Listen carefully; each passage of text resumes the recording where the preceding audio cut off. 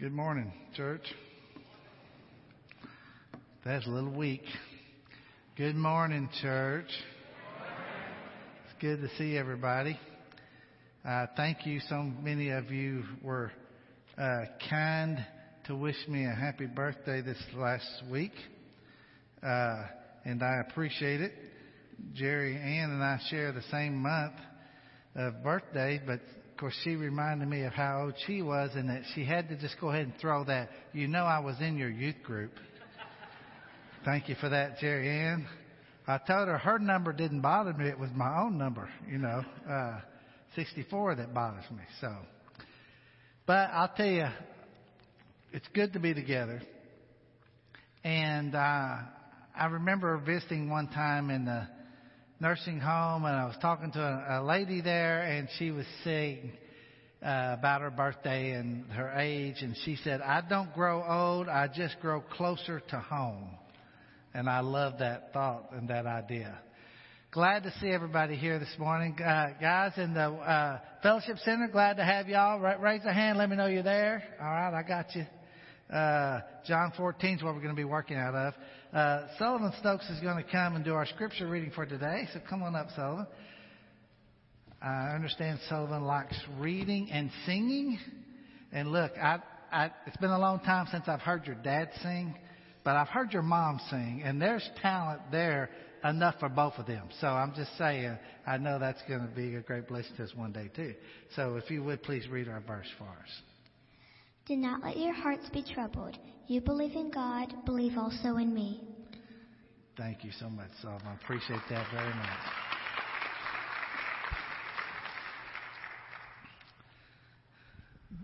That may seem like and sound like a short verse, but I'm going to tell you something that's packed with a lot of stuff. And we're going to do something. We're going to make a run at this. Al and I have been kind of laying out the preaching schedule and what we want to accomplish before the end of the year. And so he said, "Well, Mike, if we're going to really reach our goal, you've got to preach on the whole chapter of John 14. I said, "Thanks, Al." But we're going to make a run at it, okay? And now, don't forget, through our book of John, remember this book is written to cause people to believe. It's called people to believe in Jesus and what He's saying so that they can have salvation. They can have a relationship with God. That's what He says in the very end of the book. He tells you why He wrote these things.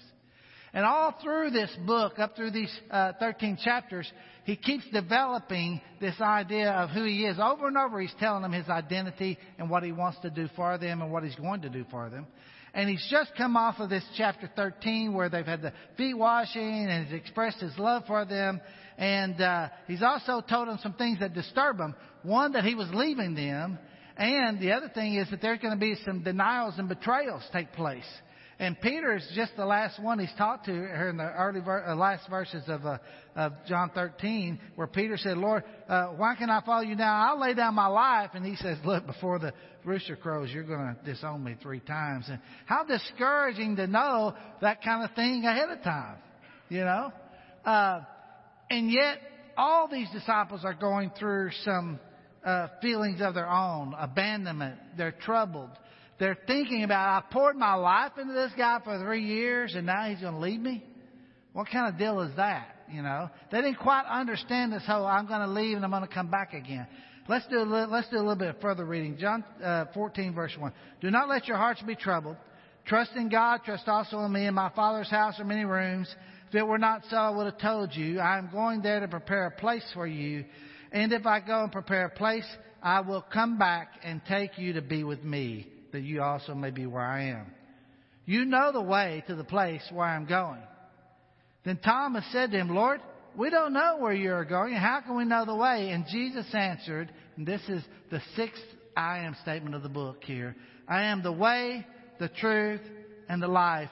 No one comes to the Father except through me." Now that's a pretty exclusive statement, isn't it?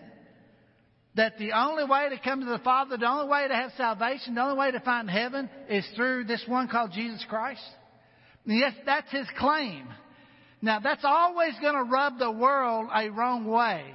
And we all come the same way. We all come from the world. We all come as sinners. We all come having the same need for God's grace, right? And so, but when Jesus makes this proclamation, He is saying there's no other way for you to be right with God other than through Him. It seems like so many other statements sound so much better, like, well, all roads lead to heaven. Or as Gandhi once said, the need of the moment is not one religion, but mutual respect and tolerance of the different religions. Boy, it sounds so good and so right. And yet, it's so wrong for the hope of people in the world. There is only one way, and it's through Jesus Christ. That's not said in some arrogant, haughty, religious way.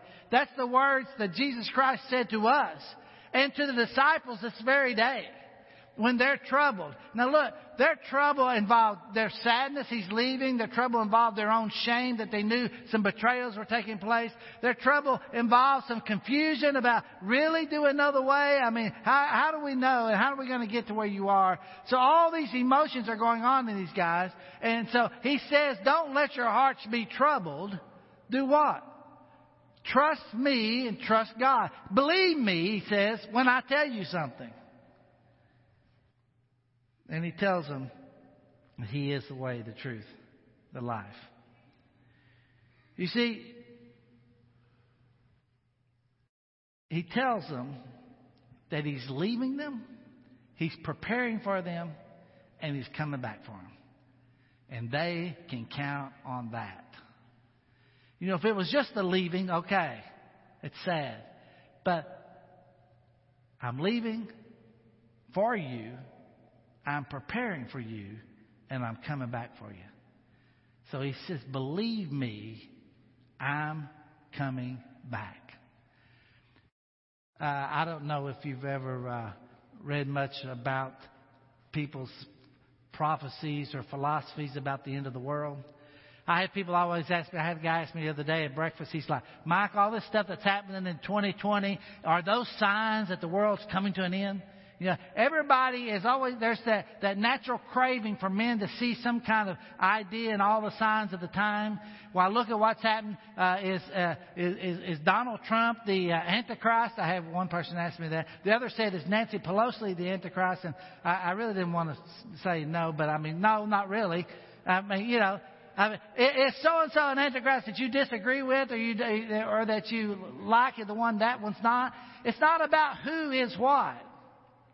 The end of the world is not about the signs of the time. Matter of fact, Jesus made it very clear. No one knows the time, and it'll come at a time that you're not expecting it, and all the normal things in life will be going on. That's why He says, always be sober-minded, watchful, and alert, and live like any day can be the end of time. But no man, anybody gets up and pronounces to you that they know when the end of time is, so they can read the signs, run from them as fast as you can. The Bible is where we get our truth about the coming back. And I know this, Jesus promised them and He promised us. He is coming again. So He says to them, believe me, I'm going to come back. That's just good news. Now in verse 7 through 14, He says, believe me, that when you've seen me, you've seen the Father. Look what He says. If you really knew me, you would know my Father as well. From now on, you do know Him and have seen Him. Now, let me say something about that verse before I get into the rest of this real quick. This idea of knowing, there's two different words here in the Greek language. The English doesn't really show it. One is gnosko, and it's the idea of that more interpersonal relationship and knowing that someone. And the other is oida, and it's a word that you know from deductive. It's an intellectual thing. You've deduced it and you know it.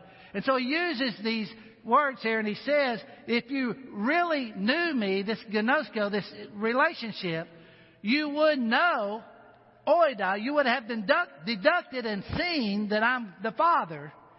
And then He says, and then you will know Him, gnosko. You'll have that same kind of relationship. If you've seen me, Jesus says, you've seen the Father. He and the Father are one.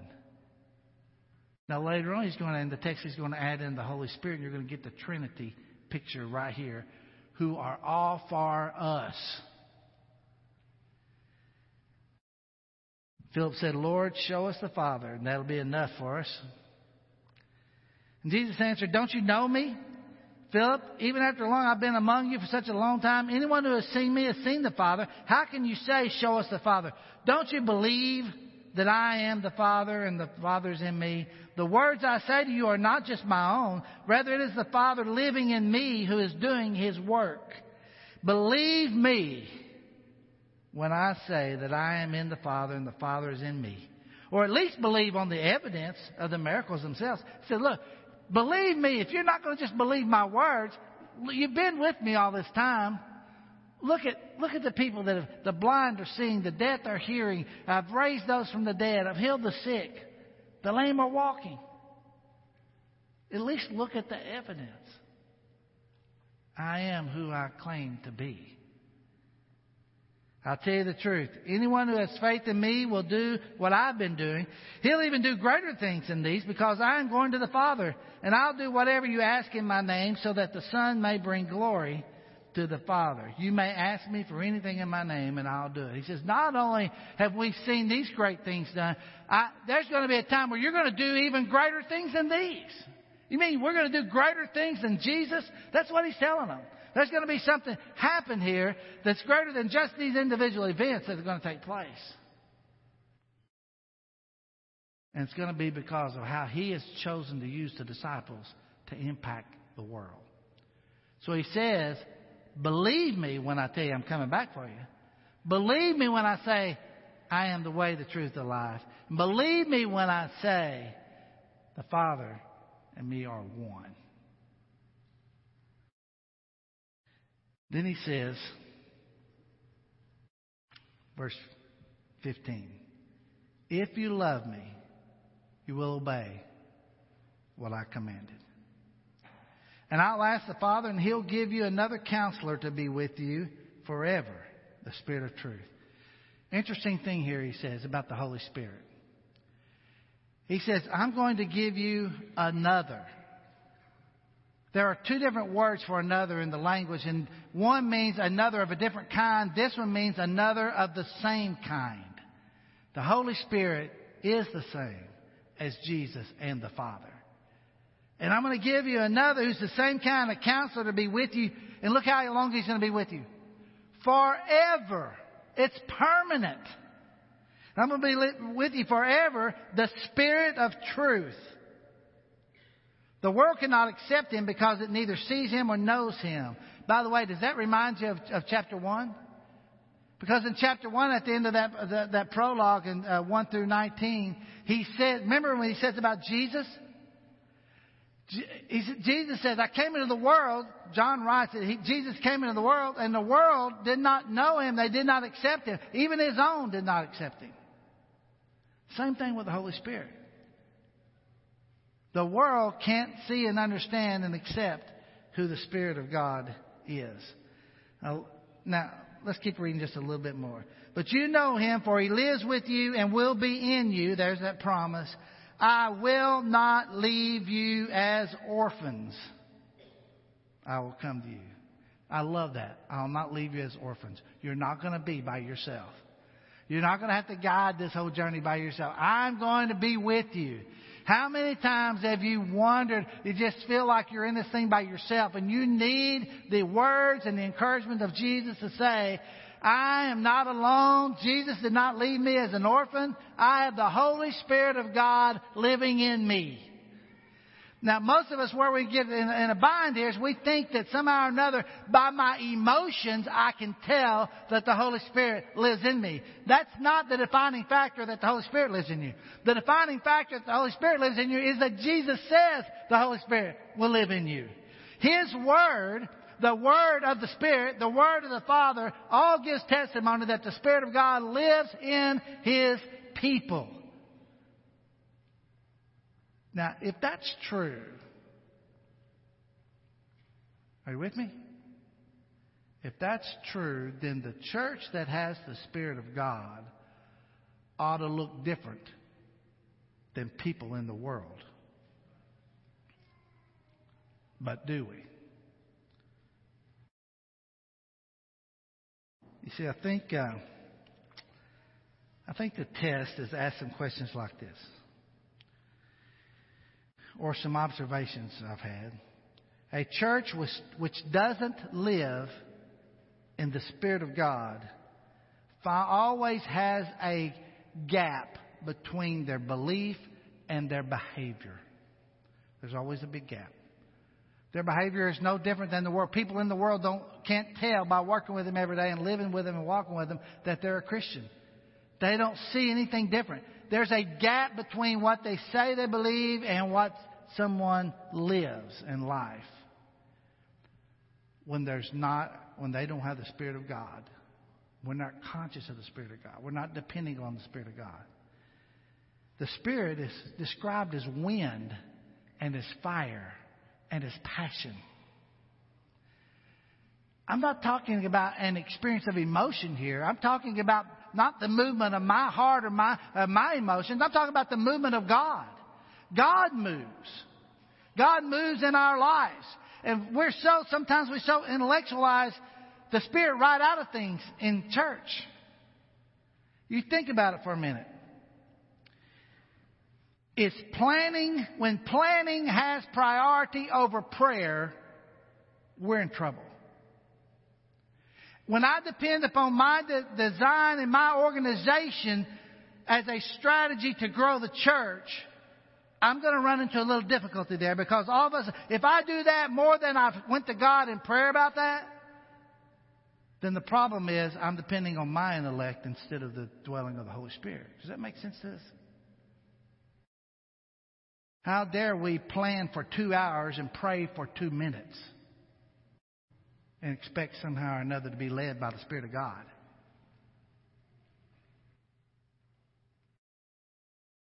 The church that experiences revival understands that it's dependent upon the move of God. We find where God is working and we join in. And we see how God does things. And save us from our own intellect that want to just strategize out the Spirit of God based on our desire about what's respectable and what's good in the community and what will happen. We get so worried sometimes about what people will think about us, that all of a sudden we're trying to do something that people will like in the world. The world doesn't know the Spirit. The world doesn't have the Spirit. Instead of being respectable, we need to be vulnerable, that says this is just who we are in our mess and in our mistakes, and God saved us and we got a good message for you. That's where we got to get.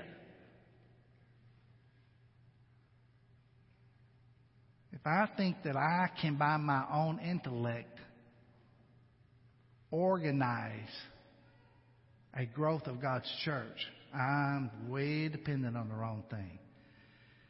Now look, that doesn't mean we don't. God gave us a mind. He gave us abilities to plan, to work, to do things. But it's always got to be in terms of priority. The Holy Spirit must be who we depend upon. He gives us His Word to follow. He lives in us to guarantee that our bodies are going to be coming out of the ground. He guides us. He watches over us. He's a counselor. That idea there is that He walks alongside of us and He teaches us. Now He says something else that goes along with this idea of when He tells them to believe me, the Spirit is coming.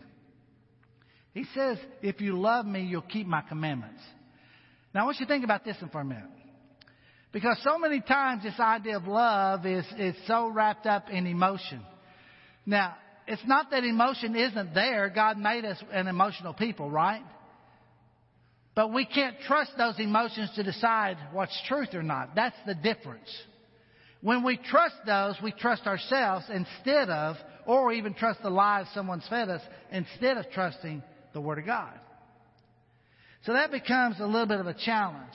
You see, these guys are feeling confused and saddened, and their hearts are perplexed because Jesus is leaving. And Jesus' answers to them is look here, Don't have a troubled heart. Instead, do something about it. Trust me. What it says later in the text. Obey the commands. Get on the side of I'm going to go out and I'm going to do what God says. I'm going to take action to keep His commandments. Love is displayed in the obedience to God's commands. That's how people understand people love God. Because they're busy obeying the commands of God. They're not busy sitting in their sadness, wallowing in the pittiness of life because they've had a tough time. Instead, love is on display when men and women are keeping the commands of God. Obedience says, I love my Father. Obedience says, I follow the Spirit of God. Obedience says, I trust my Savior. No, we don't earn our salvation. It's not about earning, but it is about effort. It is about displaying the love of God by our humbly submitting ourselves to His Word, to obey His Word at every opportunity. Now that's a challenge. But that gets us out of that. I'm sitting around feeling sorry for myself. I'm feeling sad. My emotions are dictating all my actions. And Jesus says, look, don't let your heart be troubled. Do something about it. Obey me, follow me, trust me, believe in me. I'm going to give you a future. I'm going to give you the Holy Spirit between now and then. I'm going to give you the words of the Father to follow. You've got everything going for you.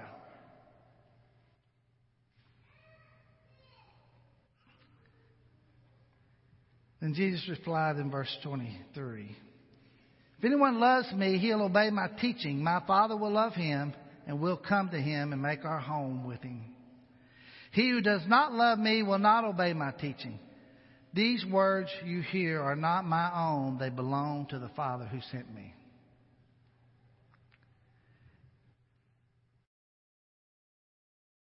How do you prove your love to your mate?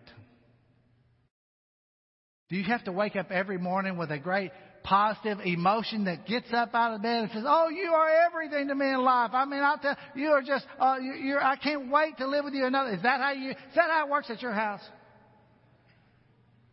I mean, if I did that to Susan, I'd scare her to death. She said, what is wrong with you? It's not that there aren't emotions from time to time, right? But that's not how you get up. That's not how you determine love. Now, love is when you decide you want the best for someone else. And the best you can give them is Jesus. So when I make decisions in my family and in my marriage because I want them to experience heaven and I want them to know Jesus, I want them to know God, when that's the deciding factor of everything I do, they'll know I love them.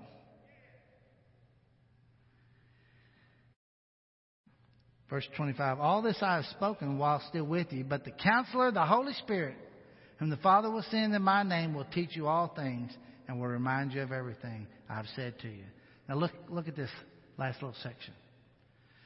Peace I leave with you, my peace I give you. I do not give you as the world gives. And here he says it again. He starts the chapter and he concludes it with the same way. Do not let your hearts be troubled. And do not be afraid. You've heard me say I'm going away and I'm coming back to you. If you love me, you would be glad that I'm going to the Father, for the Father is greater than I. I've told you now before it happens, so that when it does happen, you'll believe. I will not speak with you much longer, for the prince of this world is coming. He has no hold on me, but the world must learn that I love the Father and that I do exactly what my Father has commanded me. Come now and let us leave. You know what he says? Believe me when I say I'm coming back for you. Believe me when I say I'm the way. Believe me when I say if you've seen me, you've seen the Father. Believe me when I say you won't be orphans. You'll have the Holy Spirit of God inside you. Believe me when I say my words are the words of the Father. Believe me when I say my peace I give to you, not like the world gives. Jesus says, I'm not going to be around here much longer, guys. He knows then not too many hours from this point and this comment that he's going to be hanging on a cross. And he knows the struggle these guys are going through now and will have through that time. But he assures them he's coming back. The question is today is, what kind of peace do you have? What kind of peace do I have? Do I let things trouble my heart that I ought to be casting off and let God deal with? That's usually the problem. Is we say we believe, we say we trust, but then somehow or another we keep hanging on to the same old things that burden us. Satan loves to make you believe a lie. He loves to remind you of your past sins. He loves to keep you in guilt and shame when God says you're forgiven and you're holy. He loves to remind you of your unholiness in the past. You can't go around living a life of Spirit-filled joy while dragging behind you the guilt, the shame of the past that you left behind. Paul said, forget those things that are behind. Press on towards something a whole lot better. Peace. Peace. My brother reminds me of this all the time. Anytime he sends a message or signs something or writes something, he always writes at the bottom, peace. In Jesus' day, peace was just a greeting people had with one another.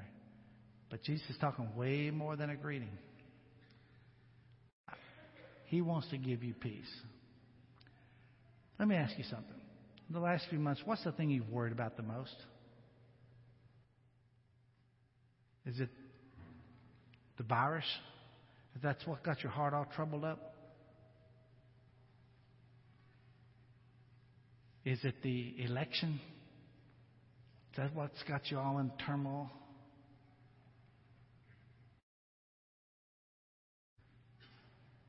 Sometimes it's as silly or elementary as your ball team losing a game. It gets you troubled in heart. Maybe it's your kid that you're not sure they're on quite the right path, and you just are troubled in heart about that. He's not saying don't love, don't be concerned. He's not saying that. But a troubled heart needs to trust in order to find the peace that he's wanting to give. Jesus says, believe me. Say it with me. Believe me. One more time. Believe me. Jesus says, believe me. And you can have that kind of peace. If that's what you want, if you want that kind of peace, we have opportunity for you today. Put your faith in the story of Jesus and who he is. Be baptized into Christ. Start all over. Brand new. And when he comes for you. Peace. Father in heaven, we love you. We thank you for the day. We pray, Father, that we can get rid of our troubled hearts. We pray, Father, that we would believe and trust your words, your Son. We're thankful, Father, for your Holy Spirit. May he guide us individually. May he guide us as a church and empower us to be a great testimony in this community. Father, may we have full confidence in the return of Jesus. And until he does, may we have a commitment to keep his commandments, to share his love, to walk humbly, to love mercy, and to do what's right. Thank you, Father, for your good news of the gospel. May it continue to grow our hearts. In Jesus' name we pray. And the church says, if you have a need, please come while we stand and sing.